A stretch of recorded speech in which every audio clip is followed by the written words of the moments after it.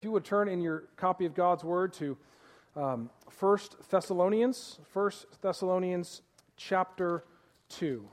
1 Thessalonians chapter 2. We're going to be reading the entire chapters 2, verses 1 through 8, just for context, and we're really going to kind of zero in on verses 7 and 8. I'll read God's Word, pray, and then we'll dive into the Word of the Lord together. 1 Thessalonians chapter 2, starting in the first verse. For you yourselves know, brothers, that our coming to you was not in vain. But though we had already suffered and been shamefully treated at Philippi, as you know, we had boldness in our God to declare to you the gospel of God in the midst of much conflict. For our appeal does not spring from error or impurity or any attempt to deceive, but just as we have been approved by God to be entrusted with the gospel, so we speak, not to please man, but to please God, who tests our hearts. For we never came with words of flattery, as you know, nor with a pretext for greed. God is witness. Nor did we seek glory from people, whether from you or from others, though we could have made demands as apostles of Christ. But we were gentle among you, like a nursing mother taking care of her own children. So being affectionately desirous of you, we were ready to share with you not only the gospel of God, but also our own selves, because you have become very dear to us. Let's pray. Heavenly Father, we bow before you now and we thank you.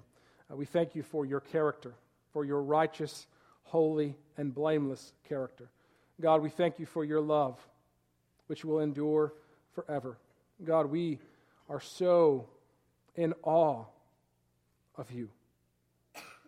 God, you get all the glory. You have done great things. You have taught us great things. So God, we pray that you would take all the glory.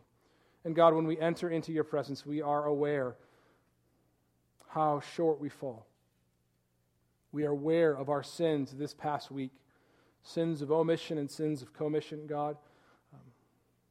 We are so tempted to follow the spirit of the age, to listen to voices that are not of you. God, we come now asking for forgiveness through the name of and the blood of the Lord Jesus Christ.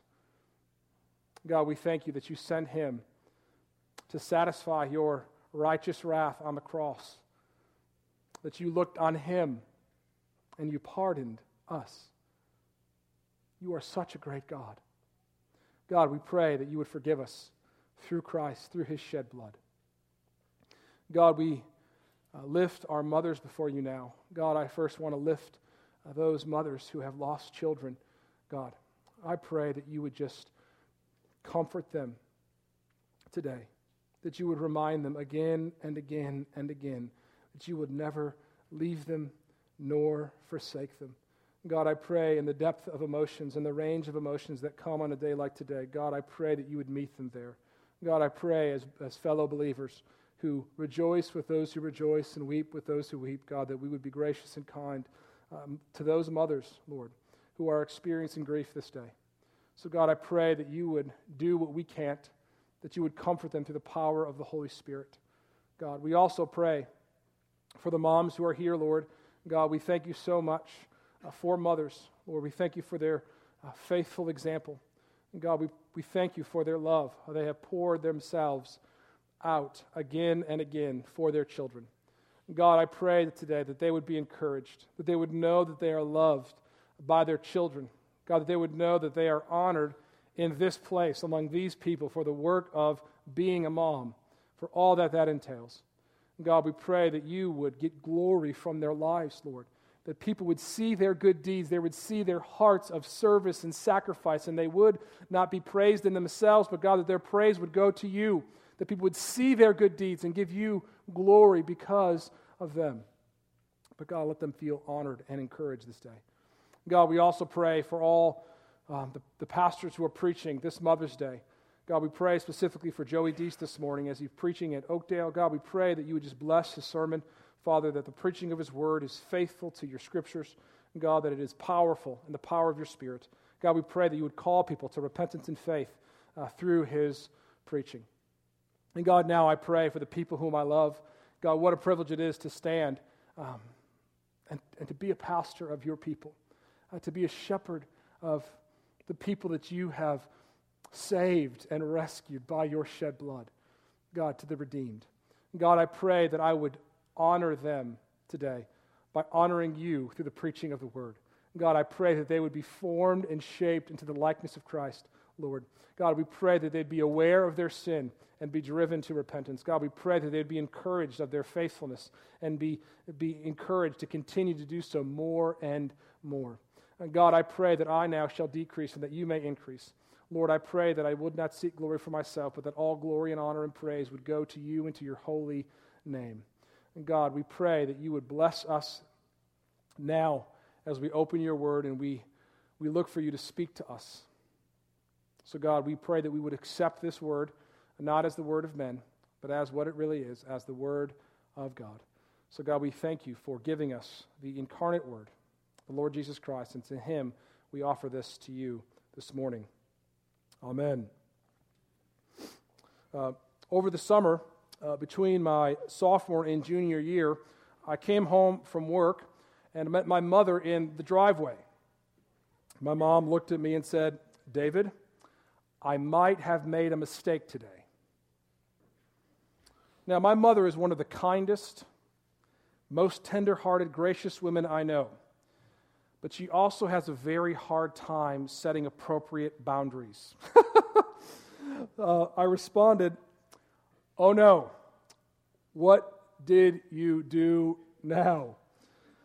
She said, "Well, David, I was reading a book called The Coach's Life by Dean Smith, and the famous North Carolina basketball coach. And I find out that he has a daughter that goes to school with you. And I thought I would take matters into my own hands and find you a girlfriend." So she wrote a letter to Kelly Smith, Dean Smith's daughter, and copied it before she sent it to get the approval after the fact. And she showed me the cover of the letter, and there's a picture of a golden retriever. Now, mind you, I am a college athlete playing football, and a reputation is a very important thing. So the copy of this golden retriever, cute, head slightly tilted. I said, "Mom, that is the worst thing that you could have possibly ever done." She said, "Dave, if you don't like the cover, you're not going to like the letter." I open it up and I begin to read, and I quote, "I know what you're thinking. Who's Mrs. Keene and why is she writing me? Well, I'm writing you because I have someone I want you to meet. Some say he's like a golden retriever. The real deal, the true blue. Too good to be true, you're wondering? In our life, we have opportunities and choices. This is your opportunity. This is your choice. It's your destiny." True story, I'm not making this up. A couple months pass, and I'm at college. Somebody taps me on the shoulder and goes, "Excuse me, aren't you the golden retriever?" Yes, I am. "How did you recognize me?" "Your mom sent us a photo." Of course she did. Bless my mother's heart. Well, not only did she write Kelly Smith, she also wrote Dean Smith himself.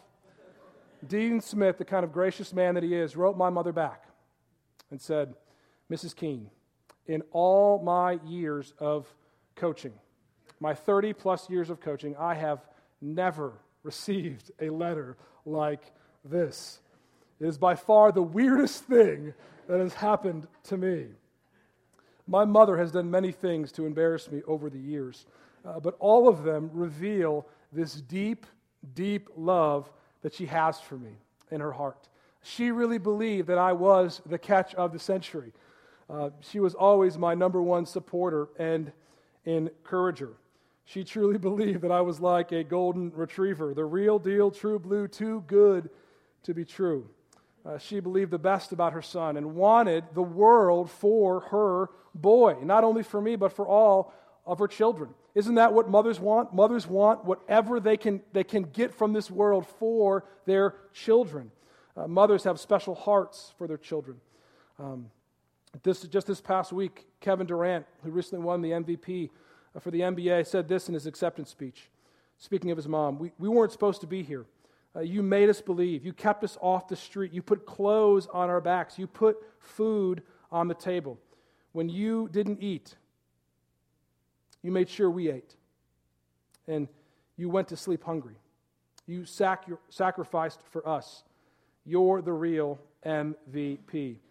I believe Kevin Durant echoes the words of all of us here today. I think that if you asked a child speaking of their mother, they would say, you truly are the MVP. We are standing here today. We are the men and women that God wants us to be because of the labor and love of our mothers. So I pray today we would look and examine God's word and look at a mother's heart as we see the kind of lives and hearts that we want for ourselves. I pray that you would see how Paul commends his life to the people. Paul saying, look at my life and how I was like a mother. So look with me again in God's word in verses 7 and 8 where we're camped this morning. It says these words, but we were gentle among you like a nursing mother taking care of her own children. So being affectionately desirous of you, we were ready to share with you not only the gospel of God, but also our own selves, because you had become very dear to us. So we're going to look at 4 aspects of a mother's heart that we should want for ourselves. First, we should aspire to have a gentle heart. A gentle heart. If you want to follow along on the bulletin provided for you, just flip in the back and you'll see the outline. Now, Paul and his companions only spent a few weeks in Thessalonica before they had to escape in the middle of the night under duress. Paul and Silas had been jailed at Philippi. That's where he says we were shamefully treated at Philippi. They were jailed, and they came to Thessalonica, and they created an uproar and had to get out in the middle of night. So coming to this Thessalonians people, they had to ask themselves, should we continue to do what God called us to do? We were just in prison and jailed for preaching the gospel. But we see right here in chapter 2, it says, we had boldness in God to declare the gospel of God to the Thessalonians. This whole section, Paul is trying to defend himself, his kind of life, his ministry before the church. He said, I came with integrity. I came with grace to this church. I could have made demands as an apostle of Christ, but I was gentle among you. Paul was thinking about how his life, his ministry, reflected by the power of the Holy Spirit and the gentleness like a nursing mother has for their own children. Now, there's a tenderness and a sweetness that is seen when a mother nurses a child. Those of you who has had the experience to watch your wife or grandchild nurse a child, it is really a beautiful thing. It's a picture of God's tenderness and compassion. I think many reasons why this illustration is used. One, because we all understand it. We've all have been there ourselves. But one of the reasons why I think Paul uses this example, because it shows the closeness and the focused attention that occurs during nursing. Now, moms, you're all busy, right? Mothers are very busy. They have tremendous things on their plate, and nursing is one of those things that you have to stop to do. All their energy and attention is fixed on their child. There's a closeness and an intimate, intentional love that Paul is trying to get the readers to see. He says, I came to you with a tender-hearted compassion, with an intimate closeness, as if a mother with her own children. Now think about this. Paul did not know the people for very long. He only knew them for maybe 3 weeks, maybe 4. And he says, listen, I came to you with the same kind of tenderness, the same kind of love, as if you were my own children. Paul was tender-hearted. Now, growing up in our aggressive and achievement-oriented culture, gentleness is not often put forward as a virtue. Men do not want to be called gentle. We often take it as an insult. Women are encouraged in the corporate America to act more aggressively and with less gentleness if they want to move ahead in the professional ranks, climb the corporate ladder. So as a young man, I viewed gentleness as an awful thing. I was a man growing up in this culture, but I was also an athlete, so if you called somebody gentle, those were fighting words. You don't call a man gentleness. Gentle. But gentleness is not weakness, but rather it's a gift from God. Godly men and godly women, we should possess a gentle heart. Galatians 5:22 through 24, the fruit of the Spirit. It says, but the fruit of the Spirit is love, joy, peace, patience, kindness, goodness, faithfulness, gentleness, and self-control. Against such things there is no law. So one of the epitome characteristics of the life of faith, the life lived in the Spirit of God Himself, is to have a heart that is gentle. 1 Timothy 6:11 through 12. But as for you, O man of God, flee these things. Pursue righteousness, godliness, faith, love, steadfastness, gentleness.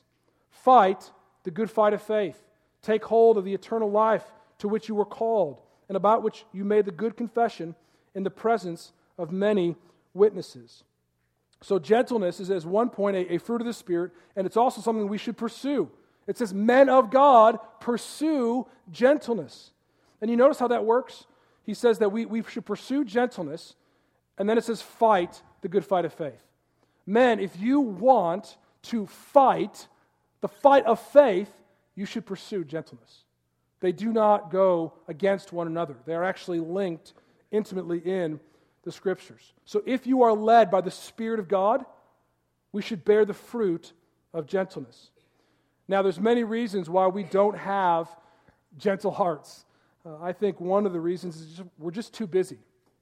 We are too busy as a culture. Busyness without a focus can destroy a gentle heart. Now you're saying, well, Pastor, isn't gentleness a fruit of the Spirit? How can busyness hurt that which is of the Spirit? Well, let me try to explain. How can, if we have too much going on and we have too much stress, it's hard to be patient and gentle, to speak with gentleness. If we're always in a hurry, what happens? Our tones and our words becomes harsh and short. See, a nursing mother slows down and focuses her attention on her child. This is what happened in the ministry of Paul. He slowed down and he focused on the individual he was speaking to. He was loving them intimately, closely. See, beloved, we have physical bodies. God created us with limits. We have to understand this. One of the things that kind of came out and it's kind of dominated a lot of Christian thinking is that the body is bad, the soul is good. But that's not the teaching of the Scriptures. The teaching of the Scriptures actually says that the soul and the body are one. We are connected intimately. So let me give you an example. If you don't get a good night's sleep, when the next day, do you tend to be more patient or less patient? You tend to be less patient, okay?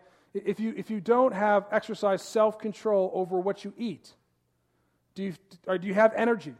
Sometimes because you eat too much, because I eat too much, Lord forgive me, right? Because I eat too much, I'm sluggish and I can't serve my wife like I ought to. Because I live in this body. And we have to understand our limitations before the Lord. So, do you have a gentle heart? Is your speech characterized by gentleness? If not, it may be, not because you're a wicked sinner, although that could be, it may just be that you're too busy, that you have too much going on. Maybe you don't get enough sleep. Maybe you don't eat well. Our bodies and our soul are intimately connected. How you treat your body does affect you. But one of the other reasons I think we're too busy is because we lost focus on the main purpose for life, which is the gospel itself, which point number 2. We should have a gospel heart. A gospel heart. Paul was consumed by the gospel. He lived with this laser-like focus on the gospel. He was very busy. He worked night and day, but he worked night and day so that he could focus his life on the gospel. Look at verse 8. So being affectionately desirous of you, we were ready to share with you not only the gospel of God, but also our own selves, because you had become very dear to us. So he says Paul was ready to share the gospel. He lived as a missionary. He lived to spread the gospel of God to everyone. Even see how many times in 8 verses we read. How many times Paul mentions this gospel? Verse 2, we had boldness in our God to declare to you the gospel of God in the midst of much conflict. We have been approved by God to be entrusted with the gospel, so we speak. Verse 8, we were ready to share with you not only the gospel of God. And in verse 9, we work night and day that we might not be a burden to any of you while we proclaim to you the gospel of God. Paul lived to make the gospel of God known. And I think if you look and you hear the second half of that, how Paul talks about the gospel. I mean, why would he live like a laser-like focus? Why would he willingly go to jail for the gospel? Why would he willingly and boldly be willing to be beaten, to be stoned for the gospel? Beloved, you are not persecuted. You are not persecuted like Paul was persecuted. He was not afraid of losing his job. He was afraid he could have lost his life. And yet he had boldness of God to share. Why? Because it's the gospel of God. See, the words that we share are not man's words. These are not words that some guy came up with. These are the words of God, the gospel of God. And even if you look back in chapter 1, Paul shares what the meat of this gospel message is. Look with me, 1 Thessalonians chapter 1, verses 9 and 10. For they themselves report concerning us the kind of reception we had among you, and how you turned to God from idols to serve the living and true God, and to wait for his Son from heaven, whom he raised from the dead, Jesus, who delivers us from the wrath to come. See, the gospel requires people to turn from idols. Human beings are created to worship and serve God, but in our flesh we serve idols. Idolatry is the extreme admiration, love, or reverence for something or someone other than the one true and living God. Idols can be images of wood or stone, but I think in our world, they're much more the idols of the heart. Money, relationships, success, comfort. Anything that takes God's rightful position as first in our lives is an idol. And the Bible says idolatry is rebellion against God and causes God's creation, his people that he created in his own image, to be under condemnation, to be counted as God's enemies. This is why it says in verse 10, speaking of the wrath to come, the wrath that all humans face is the wrath to come from God Almighty. See, a holy God has to punish sin.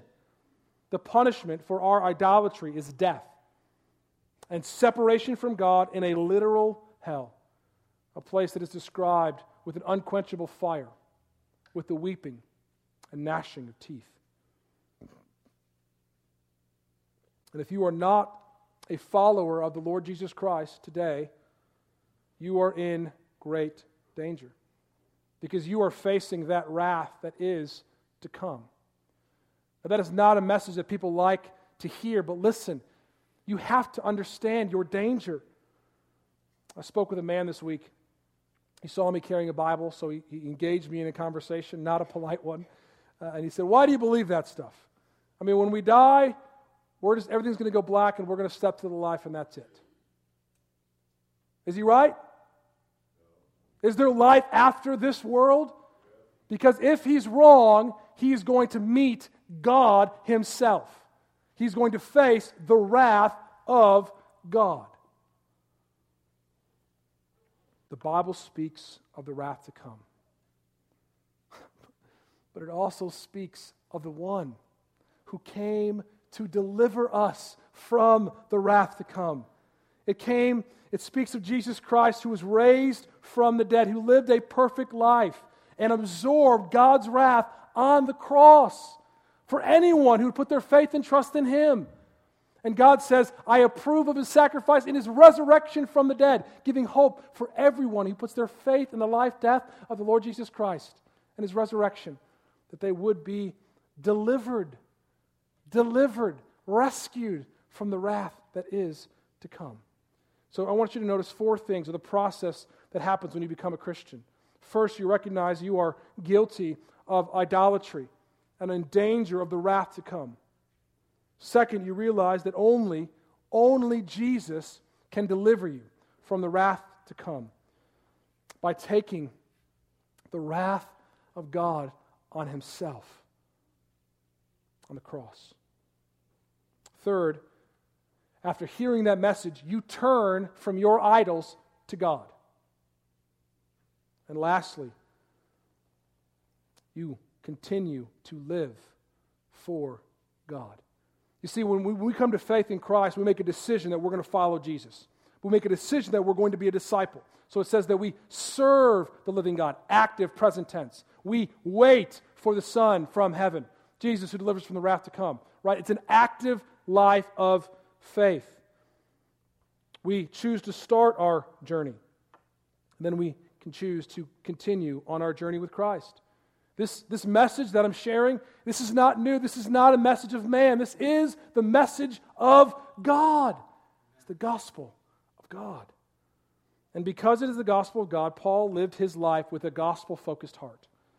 So mothers, can I plead with you? Can I plead with you to be consumed with the gospel? Every parent wants to provide a good life for their child, don't we? But sadly, most Christian parents do not understand how to provide this good life. See, if we want our kids to experience comfort and joy, but we do not focus on the gospel, hear me, you will lead your kids to idols. You will lead kids to the idols of our culture, the idols of success, comfort, happiness, sports, or anything else that encapsulates this American dream.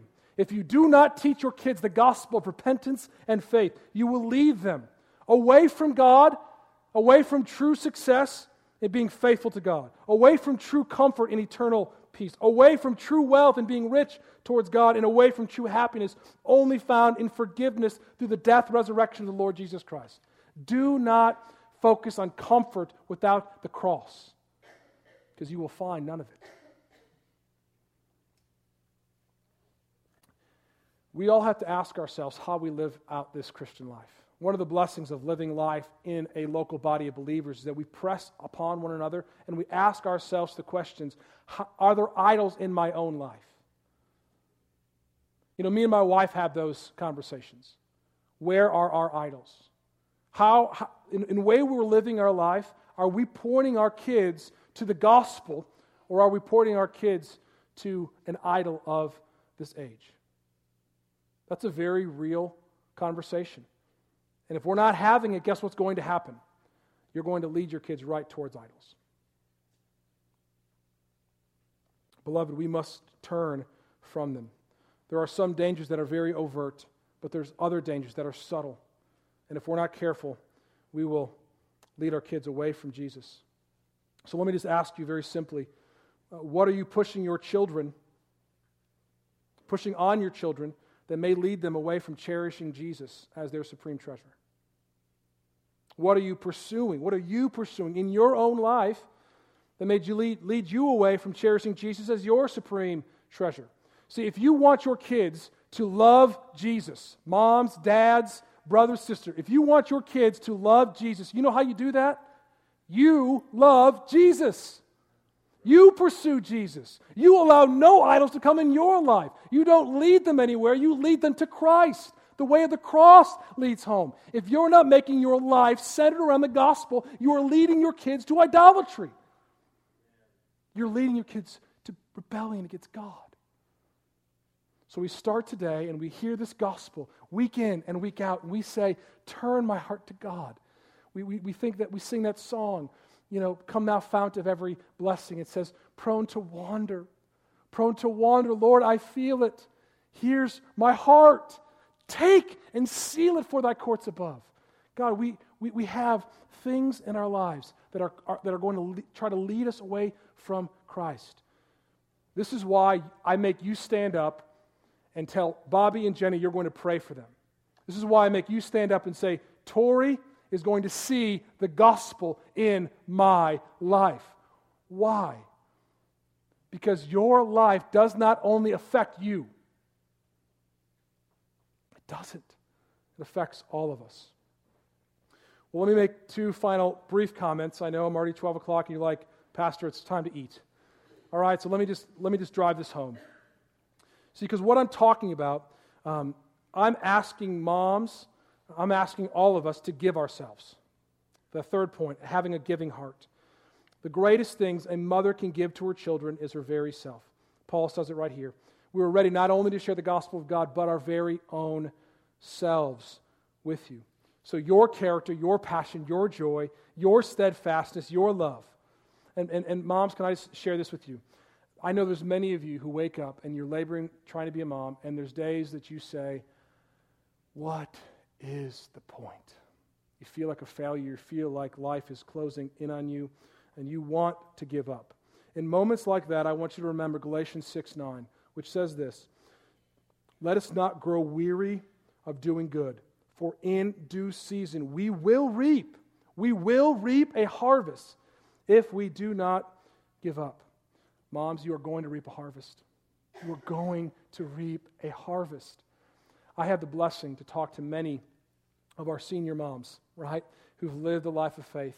And when I talk to them, I never have heard one time a single regret, an ounce of regret of sacrificing their life for their children. They look and they speak about it with pride. They had the privilege and they had the joy to give themselves for their kids.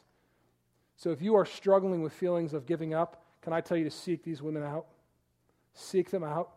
Seek them out. They're such wonderful women.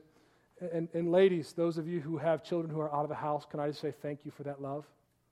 Thank you for not giving up. Thank you for having that steadfast hope. And thank you for never giving up on your children, because even today, you are praying for them. Even today, you are hoping that they're going to follow the Lord Jesus Christ with all their heart, soul, mind, and strength. And as I say this fourth point, we do this with a glad heart. We do this with a glad heart. The motivation that we give of ourselves is one of love. So in verse 8, Paul says, so being affectionately desirous of you. And again, you became dear to us. The life of God is not full of drudgery. It's joy. It is joy to give of yourself in service of the great King. We have this great privilege to labor alongside the Lord Jesus Christ, to walk in His footsteps. Because it says this, it says, for the joy set before Him, He endured the cross, scorning its shame. A glad-hearted love of a mother to her children is a small picture of the glad-hearted love that God has shown us in the Lord Jesus Christ. So, if you have a mom, here's what I want you to do.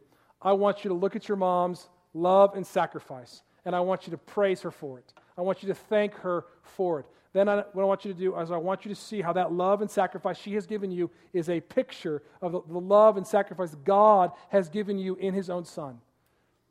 In His death, in Him giving of Himself that you may find life.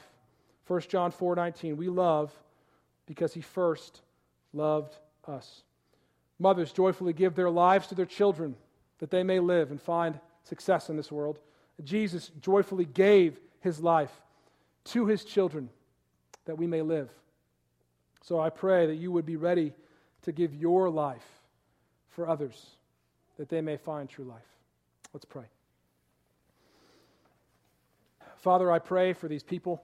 God, I pray that you would drive this upon their hearts. God, I pray that nothing else, that you would make them live for the gospel.